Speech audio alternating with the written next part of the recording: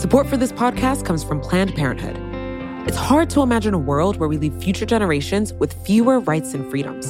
Since the Supreme Court's decision to overturn Roe v. Wade, politicians in nearly every state have introduced bills aimed at blocking people from getting the essential sexual and reproductive care they need, including abortion. Planned Parenthood believes everyone deserves access to care. And with supporters like you, they can reclaim our rights and protect and expand access to abortion care. Visit PlannedParenthood.org/future to learn more and support their cause. You know how to book flights and hotels.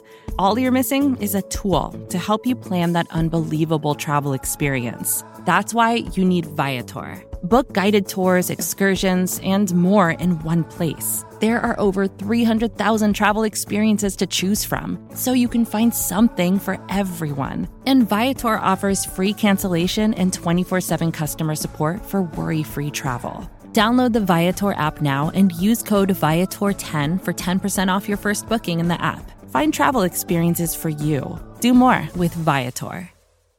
My guest today is Congressman Scott Peters, represents the San Diego area in Congress. He has a bill that is on a subject that is near and dear to my heart, and is the intersection between housing and transit policy. So this is probably not the top thing on the actual congressional agenda, but it should be. In a better world, it would be. So we get to really sort of go deep on this topic. It's a passion project of his, too, and I think Weeds fans are really going to love this.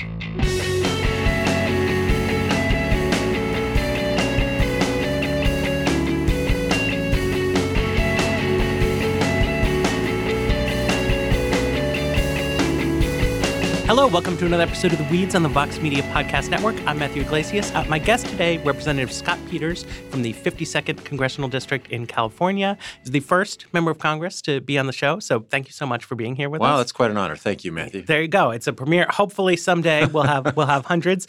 So you are the author of the Build More Housing Near Transit Act, which is what we're here to talk about. And I want to commend you for having a bill with a name that conveys actual meaning instead of a cute acronym. It's a terrible acronym. But so the idea here, I would take it, is to build more housing. Near transit. Near transit, right. Yes. So yeah, what does it do? What does the law say? Well, so basically, here, let me tell you the story of how I came to this idea. Yeah. I was in local government for a while. I was the city council president and at one time representative to our planning organization. We wanted to extend a half-cent sales tax that we imposed countywide to support transportation. And, certainly at that time, wasn't just transit, but one of the big projects we wanted to do is to extend our existing light rail system from downtown, which is the second biggest job center in San Diego County, to an area called University Town Center, which is the biggest job center. So this is San Diego. Sorry, San Diego. People who don't know, they're California. San Diego, California. Right, sorry about that. Yeah, and we did extend it, and through the half-cent sales tax, we've generated $1 billion to contribute to a project. The other $1 billion came from the federal government through a program called New Starts, which is administered by the Federal Transportation Authority. It's supposed to be a competitive grant project where and you bring local money to match federal money. And what I realized after I came to Congress is that, no one ever asked us what we were going to build next to this trolley line. Uh-huh. We call it the trolley, light rail line. And it seemed to me that would be a good question for a couple reasons. One is, if you are a taxpayer just concerned about, getting good leverage out of federal money, wouldn't you want to know that there were things that people would use the trolley to get back and forth from, origins and destinations, particularly homes? And then second, if you're an environmentalist and you really want to you want to think that public transportation is going to get people out of their cars, you're not going to force them out of the cars. It's got to be attractive, and you'd like to build something near there. And it turns out that in many of these stops that we've envisioned in San Diego for our light rail, there's surface parking lots. Mm-hmm.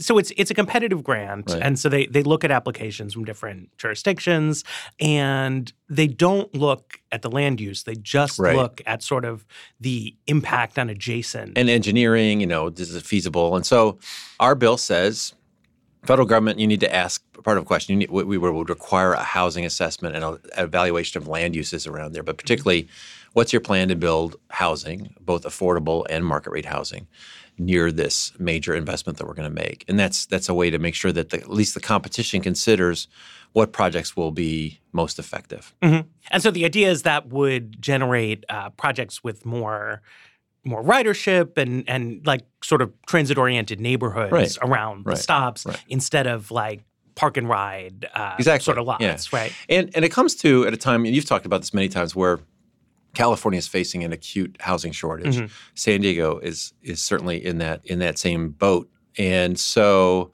wouldn't it have been great if the federal government had said to San Diego 10 years ago, you know what, we like your project. We'd like you to see you upzone all these various areas along the way. Mm-hmm. And that would make your grant more competitive. So that's basically the kind of conversation I'm trying to encourage for future projects like this. So you were on city council in San Diego. I mean, why wasn't that sort of part of the calculus just in city politics as you were looking at this investment? Boy, Matthew, the politics were so much different 10 or 15 years ago.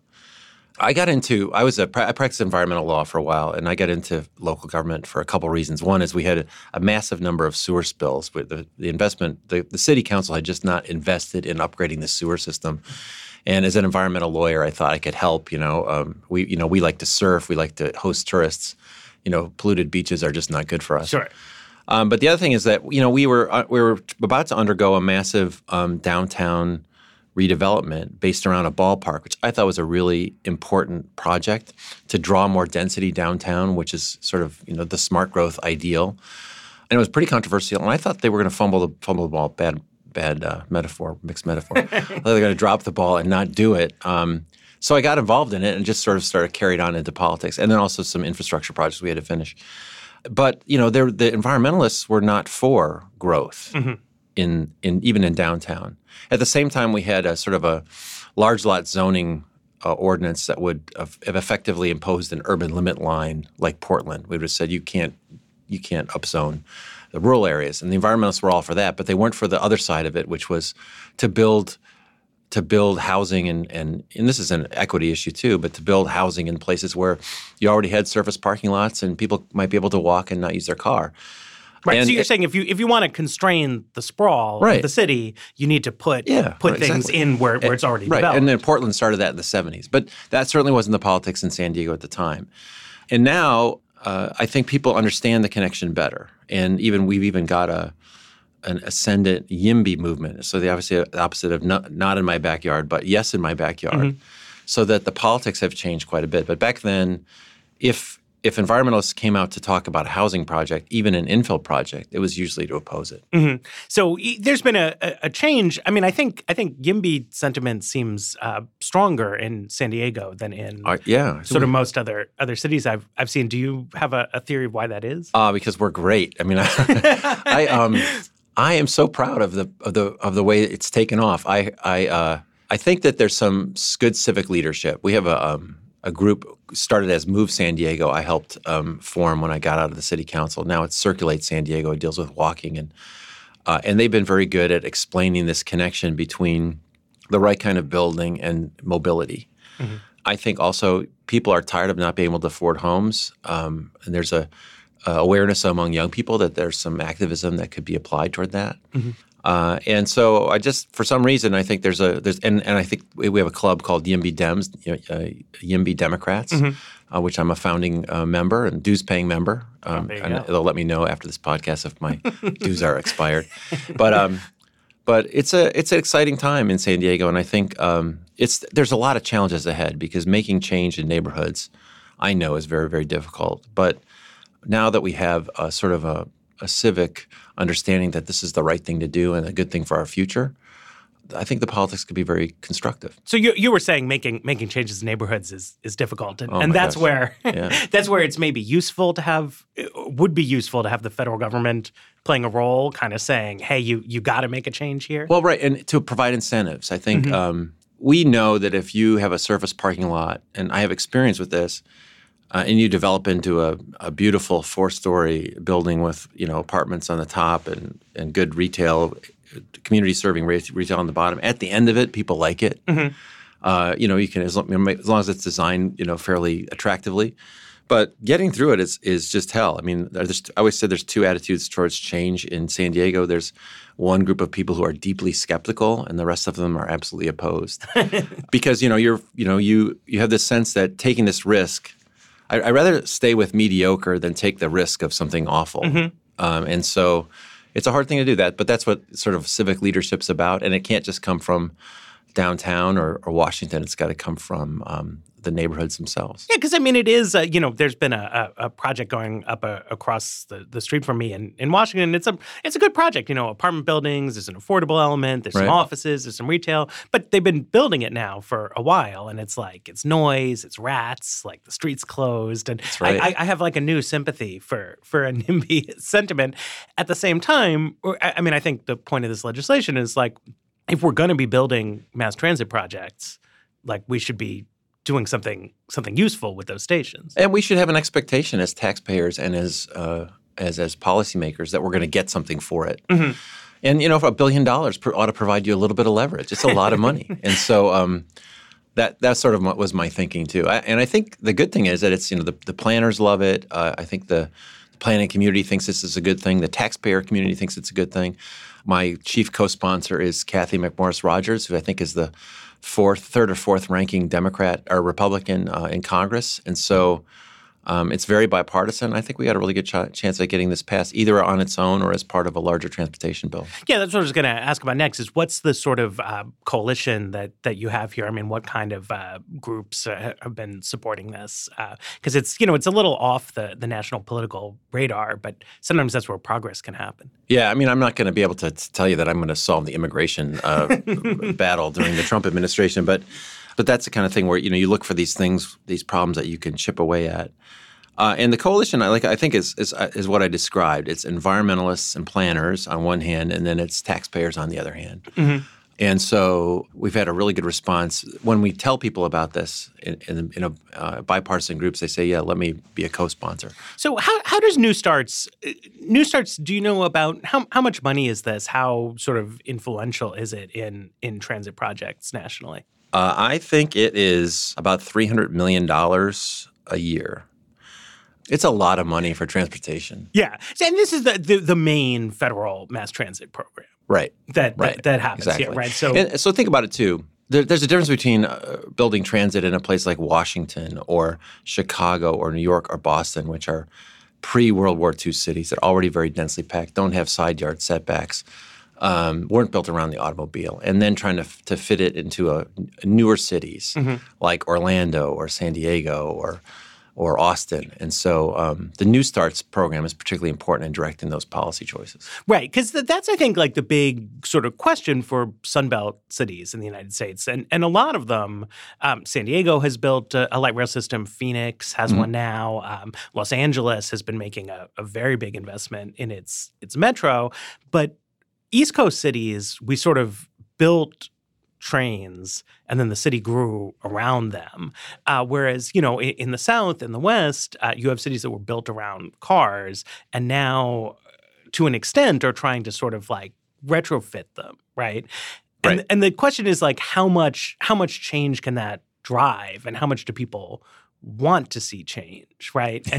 And you're essentially asking here for more change to follow this money. Right. So I always make the pitch that things are going to change. I think San Diego, we expect to grow from about 3.2 million to 4 million people in our county over the next 10 to 12 years. I said things are going to change. Mm-hmm. Now, what do you want that change to look like? Do you want it to be continued people driving out an hour away because that's all they can afford and clogging up your highways and your air? Or do you want it to be like, let's see if we can fit some of these people in here? And the idea, the challenge, Matthew, is to make sure people don't see this as something that they have to accept as a compromise. I mean, to be able to say, we can invest in your neighborhood and make it better. Mm-hmm. We had a planning commissioner really wanted this thing to be approved. The neighbors were all mad, and she says something like, you're just going to have to swallow some of this. Now, that is not exactly the pitch you want to make to people to get them to say, listen, how can we encourage investments in our neighborhood that will create more housing, more walkability, make it more interesting, make it more fun to live? That's not how you got to Congress. No. Telling people. You're going to just sorry, you got to swallow it. Yeah. She's an appointed person, not elected. Right. That's the nuance of politics. Okay, let's take a quick break here, and then I want to ask you about some of the larger California context. Great. Support for The Weeds comes from Not Another Politics podcast from the Harris School of Public Policy. With the constant news cycle, there's a lot of noise out there. Opinions are plastered all over social media, pundits are throwing out hot takes without any sort of context, and it's only getting worse as we dive farther into election season. We know that if you're listening to us at The Weeds, you're looking to cut through all this. And if you like this show, you might like Not Another Politics Podcast. Not Another Politics Podcast is produced by the University of Chicago Harris School of Public Policy. They want to take a research and data approach to analyzing hot-button issues and offer perspectives that go beyond the headlines. They cover a wide variety of topics in their episodes, but a few recent episodes that you can listen to include a deep dive into why women are underrepresented in U.S. politics or whether or not we can believe political surveys. You can listen and subscribe today at harris.uchicago.edu/NAP. That's NAPP.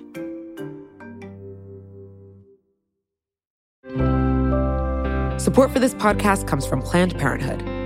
Your body is your own. That's why Planned Parenthood is committed to ensuring that everyone has the information and resources they need to make their own decisions about their bodies, including abortion care. Today, lawmakers who oppose abortion are challenging Planned Parenthood. Affordable, high-quality basic health care for more than 2 million people is at stake. Planned Parenthood believes that health care is a basic human right. That's why they fight every day to push for common-sense policies that protect our right to control our own bodies. They also work tirelessly to oppose the onslaught of new policies aimed at interfering with personal decisions best left to patients and their doctors. They won't give up, and they won't back down. You can join Planned Parenthood in the fight to help make sure that the next generation can decide their own futures. The organization needs your support now more than ever. With supporters like you, they can reclaim our rights and protect and expand access to abortion care. Visit PlannedParenthood.org/future to learn more and support their cause. The backdrop to this, obviously, is that the housing situation in a number of places in the United States, but I think California very famously has gotten quite dire. And I wonder, you can think, how does this play into that? Like, what's your sort of bigger thoughts on housing in California? A lot of us who work on policy issues in California are trying to figure out what we can do to get more housing. I think it's pretty well understood that housing availability and affordability is the biggest obstacle to the continued prosperity of our state, which has been booming. It's the fifth largest economy, I think, now, and it's generated a lot of terrific change and ideas and wealth.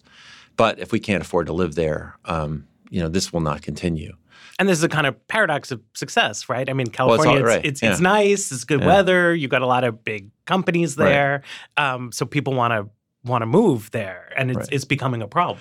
And there are a lot of challenges, particularly to California. One is we have this Proposition 13, which really encourages you to stay in your house as long as you can. So if you're 65 years old and you and your wife are in the house that you raised your kids in, and you've owned it for a long time, your taxes are very low because it can only go up a little bit per year. It's basically 1% with hardly any adjustments. And you might move to something much smaller and find your property tax go through the roof because the price of that is so much higher and it's assessed on the sale. So that really keeps people where they are. So that discourages people who sort of don't need the space from reallocating, right? So new families can't take over the existing housing, and potentially from redeveloping properties into something more because you're sort of tax incentivized to stay. We also have a thing where the state gives localities 1% of sales taxes. So for a long time, and when I was in the city council, again, a decade and a half ago, the game was to try to get as much retail in your area as possible because the sales that happen in your city, you'd get to keep some of. Okay. That's totally changed now, too, because of the internet affecting retail so much. And, what we really ought to do is give cities more property tax revenue to incentivize investments that raise values like housing. We have zoning codes that are very defensive. It's not uncommon in California to have localities that have said if you want to raise density, you have to have a vote of the people.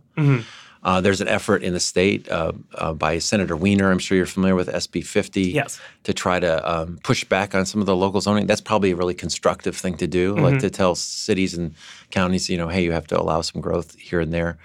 And we have to figure out how to deal with avoiding the fire areas. Right. So the urban wildlife interface is a place where, in San Diego we had major fires, we lost a lot of homes in 2003 and 2007. The worst one was the Paradise Fire, and you have to be careful about that. So there's a lot of challenges out there right now, and building housing near transit seems like one really easy solution. So you're talking about putting development restrictions that are based on public safety concerns rather than sort of arbitrary. Right. I don't want to see this happen near me. Right? Yeah, my view of the tree. Right. And I think that's the thing we're gonna have to understand that along these areas where buses and trains ride, we need to have 4-6-story buildings, and they can be beautiful and they can be really cool, but they're going to have to be 4 or 6 stories. Right, and you're presumably not going to put the light rail line like right through the wildfire zone. Right. Yeah, so that's true. That's the current plan. Right.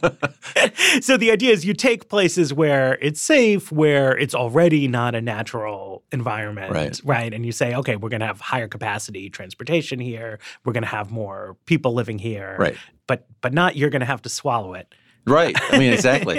So, but what do you do? So I grew up in Manhattan. So I love that lady, by the way. She's great. No, I mean, I'm sure. I just thought it was a bad moment. It's the difference between, a professional planner, I think, and a politician. Yeah. Is knowing what to say sometimes in that kind of thing. So I grew up in Manhattan. So, I've never been frightened of tall buildings. Right. But, obviously a lot of people, though, do have these kinds of concerns. And like, what do you say? I mean, trying to be more politic to somebody who, really worries about the implications of apartment buildings coming into their school district, into their street, into their neighborhood. I think you just have to fight it with facts. I'll tell you another story, if I can, about a neighborhood that we redesigned in my district, Bird Rock. When I knocked on doors in La Jolla to try to become the city council member, I heard the same thing over and over again. In one neighborhood, I heard La Jolla Boulevard is a danger. The traffic comes through here too fast. And in fact, it was 6 lanes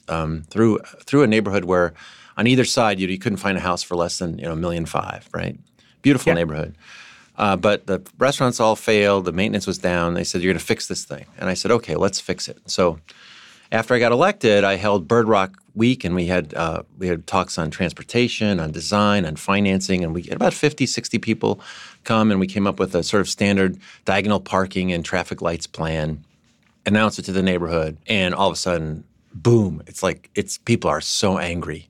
And how dare you come up with this plan from downtown? And in politics, you sort of get a sense for when something's really a big issue, and it's, that this is something we really have to worry about. And my chief of staff said, you have to go to the community and you have to let them vent. So I went to Bird Rock Elementary School, August 1st, 2001. 350 people all lined up at the microphone yelling at me how awful I was. And I'm thinking, I gave up this legal career to do this stupid job. I'm not going to get pushed around. And so I said, okay, we're not going to do nothing. Because that would have been the temptation. Just forget it. I said, you're going to decide what to do. And so we put a committee together, and this is getting them involved. Each block I put one person on. So we had about 20 people. And I hired them a walkability consultant named Dan Burden. I don't know if you know who he is, but he's like a hippie-looking guy, and he came in his sort of Caltrans fluorescence jacket, walked them around, did 2 design charrettes with them. I told them, don't do an overpass or a tunnel, and we'll figure out how to do it. And they came up with 5 modern roundabouts. Okay. We had a 139-unit condo project that was going to come in to replace a hotel. And so they paid for a little bit of it. We had a smart growth grant, $5.6 million. A bunch of years later, a bunch of permits later, we had an award-winning redesign, walkability. The neighbors were so proud of what they had created. They assessed themselves to pay for the landscape. And you'd hear conversations in their table, where one was talking to the other, and they'd say, oh, no, a modern roundabout conveys traffic much more efficiently than travel. And they knew all this stuff. And so it's so cool. And the lesson was there's 2 parts of it. One part of it is you have to educate and empower the community, but also you have to say you're going to do something. So you need political leadership, but you need community partnership. And I think that's the way you do it. And what happens now is people say, why can't we do Bird Rock in my neighborhood? And the key to that, though, was getting people to see that you were going to do something. Yes. Right? And so then once they started thinking about— Then they think, I better be in the room. Right. And you think about the options, right? There's trade-offs, right? And I mean, I think in the housing context, right, it's that, well, people aren't going to vanish if we don't build housing Correct, for yeah. them, right? Yeah. It's got to go someplace. And if we have sprawl, I think people don't. I still think people don't see that trade-off. Yeah. That they think that it's okay if people drive 2 hours. Right. Unfortunately,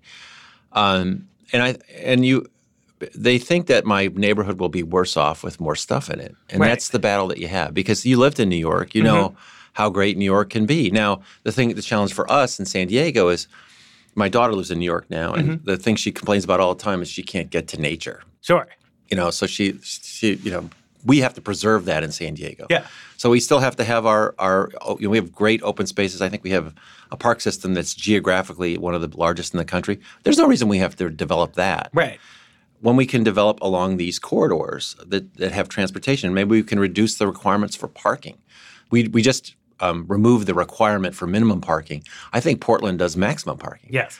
And I think we're definitely not there yet, but a transition away from the car that's very conscious and planned can make for a much better town. Well, and also this is, part of what people like about West Coast cities, as you say, is that you can be close to nature, even kind of in the city. Right. But that does mean, if you want to preserve that, then you can't have the development sort of going out and out Right. and out. Can't be forever. one-story building forever. It's true. Right. And so then houses have to go someplace. Right. Right. And so you're saying put them downtown. All right, let's take a second break. I want to ask more about Congress.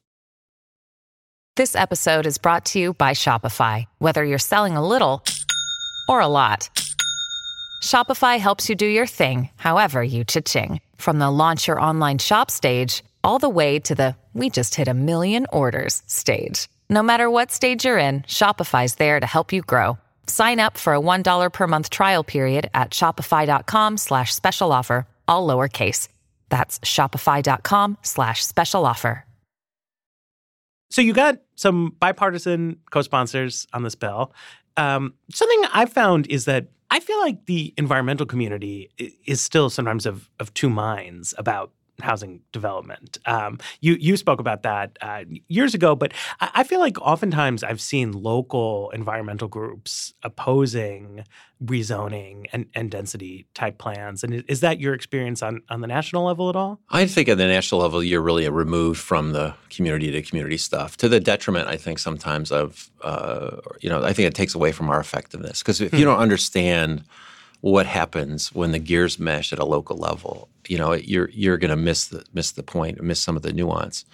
So I don't see it as much as at the national level, but whenever I read about what's happening in Berkeley, or what's happening in D.C. over some development, or what's happening in Raleigh-Durham, I know that battle. I know those words. I know that people are saying things like, "I'm not against development. This is just the wrong place for it." I'm not against affordable housing.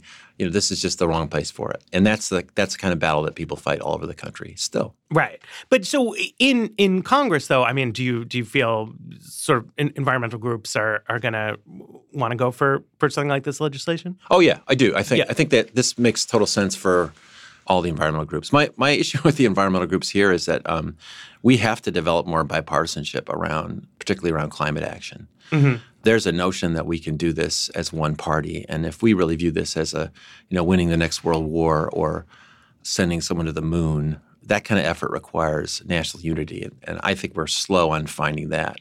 That's what I would ask of the environmental groups here. Well, it's hard. No, it's hard, right? Unity. Yeah. I say bipartisanship is my lane, and there's no traffic in my lane. But so this has at least some appeal to Republicans because it's, on one level, a deregulatory measure, right? It's a taxpayer accountability thing, too. I think, it says we're going to invest a gazillion dollars in your neighborhood. We want you to assure us it's going to perform. Mm-hmm. Except to get, you would need conservatives to still want to spend some money on mass transit projects, right? I think you're saying given that we're going to spend this money, it's a taxpayer accountability. Yes, right. that's a fair point. Because I would say there's not a lot. There's not always a lot of support among the Republican Party for transit as there is among Democrats. Right. That's the challenge, right? I think it's, yes, if you accept the premise that there's going to be money spent on this, then it makes a lot of sense to say, well, we should spend it on good projects rather than bad ones. Right. But I think the Trump administration just came out with a proposal that basically just scrapped federal transit funding. Yeah. Their politics are awful. They try to zero out science research and all this stuff. And I would be concerned about that. I would also predict that I would bet on the status quo. Yes. In terms of trying to seek bipartisanship, though, I mean, how do you do that? I mean, what level of interest do you see from Republicans in anything related to climate? Climate. There's a lot of openings now. I think actually, it's a really good question. I just talked to the Select Committee on Climate yesterday about this. So a few things. One, I'm on the Energy and Commerce Committee, and the EPA Administrator Wheeler came in and was asked about climate change. And he says, yes, I think the climate's changing. And yes, it has to do a lot with human activity, including the burning of fossil fuels. That's the same answer Gina McCarthy would have given from the Obama administration. And it's not the same answer that Scott Pruitt gave. Now, not that their policies are exactly reflecting a response to that. Okay. That's something. That's like baby steps. My colleague from West Virginia, Dave McKinley, when we were talking about trying to get back into the Paris Agreement, gave this impassioned speech about India and China having to do their part. But he says if they don't do their part, we're still going to have wildfires and droughts, and Miami's still going to flood. So he was acknowledging kind of that maybe coal was having an impact like that. In Florida, the Republicans have seen that the streets are wet on sunny days, and they know they can't ignore it. So you see that from Governor Rick DeSantis, Senator Scott Rick DeSantis, my former colleague. They're even talking about climate responses. Matt Gaetz, who's probably the biggest Trumper around, he's the co-author along with Francis Rooney, Brian Mast, of legitimate climate legislation. So there's some movement there. And I think you can't overlook what's happening in the religious side. So the Pope has made this a big deal, obviously. But there's something called the Evangelical Environmental Network, which is these are people that I can't talk to about a woman's right to choose or marriage equality. That's just we're not going to agree on that. But we can have a conversation about saving God's creation and a real scientific one too. So I think there's a lot of openings that we have to recognize. And I think we should run for that unity and get what we can. If I was in Sacramento, California, and 2/3 Democrats, I'd do all sorts of stuff like they do there. We've got a low carbon fuel standard, which is an example for the country. We've got a requirement that the utilities go net zero by 2045. I can't get that passed here. Sure. So I want to think now about what I can do to get progress, to get more people involved in the effort, so we can get carbon pricing. And there's bipartisan carbon pricing proposals. So. I think there's openings that we should not ignore. I'm not saying that it's going to be easy or that it's going to be like working in California, but I think there's room for progress. So does that mean turning away from the sort of like Green New Deal type rhetoric and just focusing on these kind of smaller things? Is that I think so. The thing about the Green New Deal is I probably agree with everything in there about climate. They've added things like a federal jobs guarantee and free college, and we could talk about that separately. But what we should not do is burden the already almost impossible task of saving the planet from incineration with more of these restructuring the economy goals. I think it just makes the task harder. And that's what Greta Thunberg said, by the way, the Swedish activist. She says, this is not about green jobs. This is about saving the planet. And the green jobs will come and benefits will come from it, but let's keep our eye on the ball. And so I think that to the extent that we're arguing with ourselves about the Green New Deal, I mean, we should be thinking about how we make progress on decarbonizing electricity, transportation, industry, agriculture, buildings. And we can make a lot of progress without confronting the extra stuff that people want us to confront. And so do you think, so your bill is on housing, transit. Obviously, it's a relatively small piece of the overall national kind of housing pie. Do you see other areas for the federal government to get more involved in housing policy that you think could be potentially useful? We do something called the low-income tax credit, which I think is still really important. And the idea of that is to, where the market's not generating housing that can be rent restricted. Right. We fill in the gap, essentially. Sure. And the value of that was on the natural harmed when the Republicans cut tax rates, because you don't get as much of a benefit off of a deduction. So there's efforts to try to bolster that. I think that would be useful. Right. So this is the low-income housing tax credit. Right. Basically what happened was they cut the corporate tax rate. Right. And the individual rate. In the individual tax rate. Right. And so that means that claiming that credit is not as useful to investors as it used to be. Doesn't make you as much money. Right. So it's led to a sort of and this is for like subsidized projects, right? And so now we're getting fewer of those. The other role for the federal government is with respect to disasters. So we spend all this money off budget. One of the first votes I took when I was elected, I took office in 2013, was the Superstorm Sandy response. I think we spent $60 billion off budget. Mark Meadows, who's the head of the Tea Party, and I have a bill called the Disaster Act, which would require us to do budgeting around disasters, to even look at how much money we're spending. Now, I know this is climate-related stuff. Sure. Mark Meadows doesn't have to admit that. He could just say, we got to get a hold of this disaster money. But one of the things we have to think about is what do we want to incentivize with respect to fire and flood risks? Do we want to keep paying for people to rebuild in flood zones? And do we want to keep paying 100%? Maybe what we should do is provide incentives through reducing those subsidies to local governments not to build in flood zones and in fire risk areas. I think the federal government could have a role there, using the power of our disaster purse to encourage good behavior locally. To encourage people to sort of change where the housing is built. And comply with better building codes, and so to be more resilient. I think that we should be pushing better resiliency among local governments. Do you think you could also could you sneak some zoning type stuff in through that? Yeah, I mean, I would. Venue? Like if your city gets flattened by a hurricane, you got to build it back at mid-rises. Yeah, I mean, that's the kind of thing I think that's the kind of thing we should be talking about with respect to disaster relief. Like what happens next time? This is not going to get better. Right. This is going to get worse. I know fires in California are one of the big climate risks that we face, and it would be idiotic for us to continue to push our luck and build into those areas without better building codes and without a better understanding of where the fire risk is. So you're talking to an extent here. I mean, I think this is a tough call for some people, but to an extent, admitting that we are not going to fully get a handle on the climate change problem, right? And are going to have to make policy for a world in which this disaster severity keeps increasing. Yeah, I do think that if we stopped emitting carbon today, there's still a lot of climate effects that are baked in. Carbon dioxide lasts a long time. So I think we understand that sea level rise is something we have to plan for. But, obviously we better get our act together. I'm very optimistic, by the way. I'm by nature optimistic. I live in San Diego, California. I get on a plane to go to Washington, D.C. every week to do work with the hope that I will, solve these problems. How optimistic are you? San Diego is a very nice place to live. If I was not optimistic, I don't think I would leave.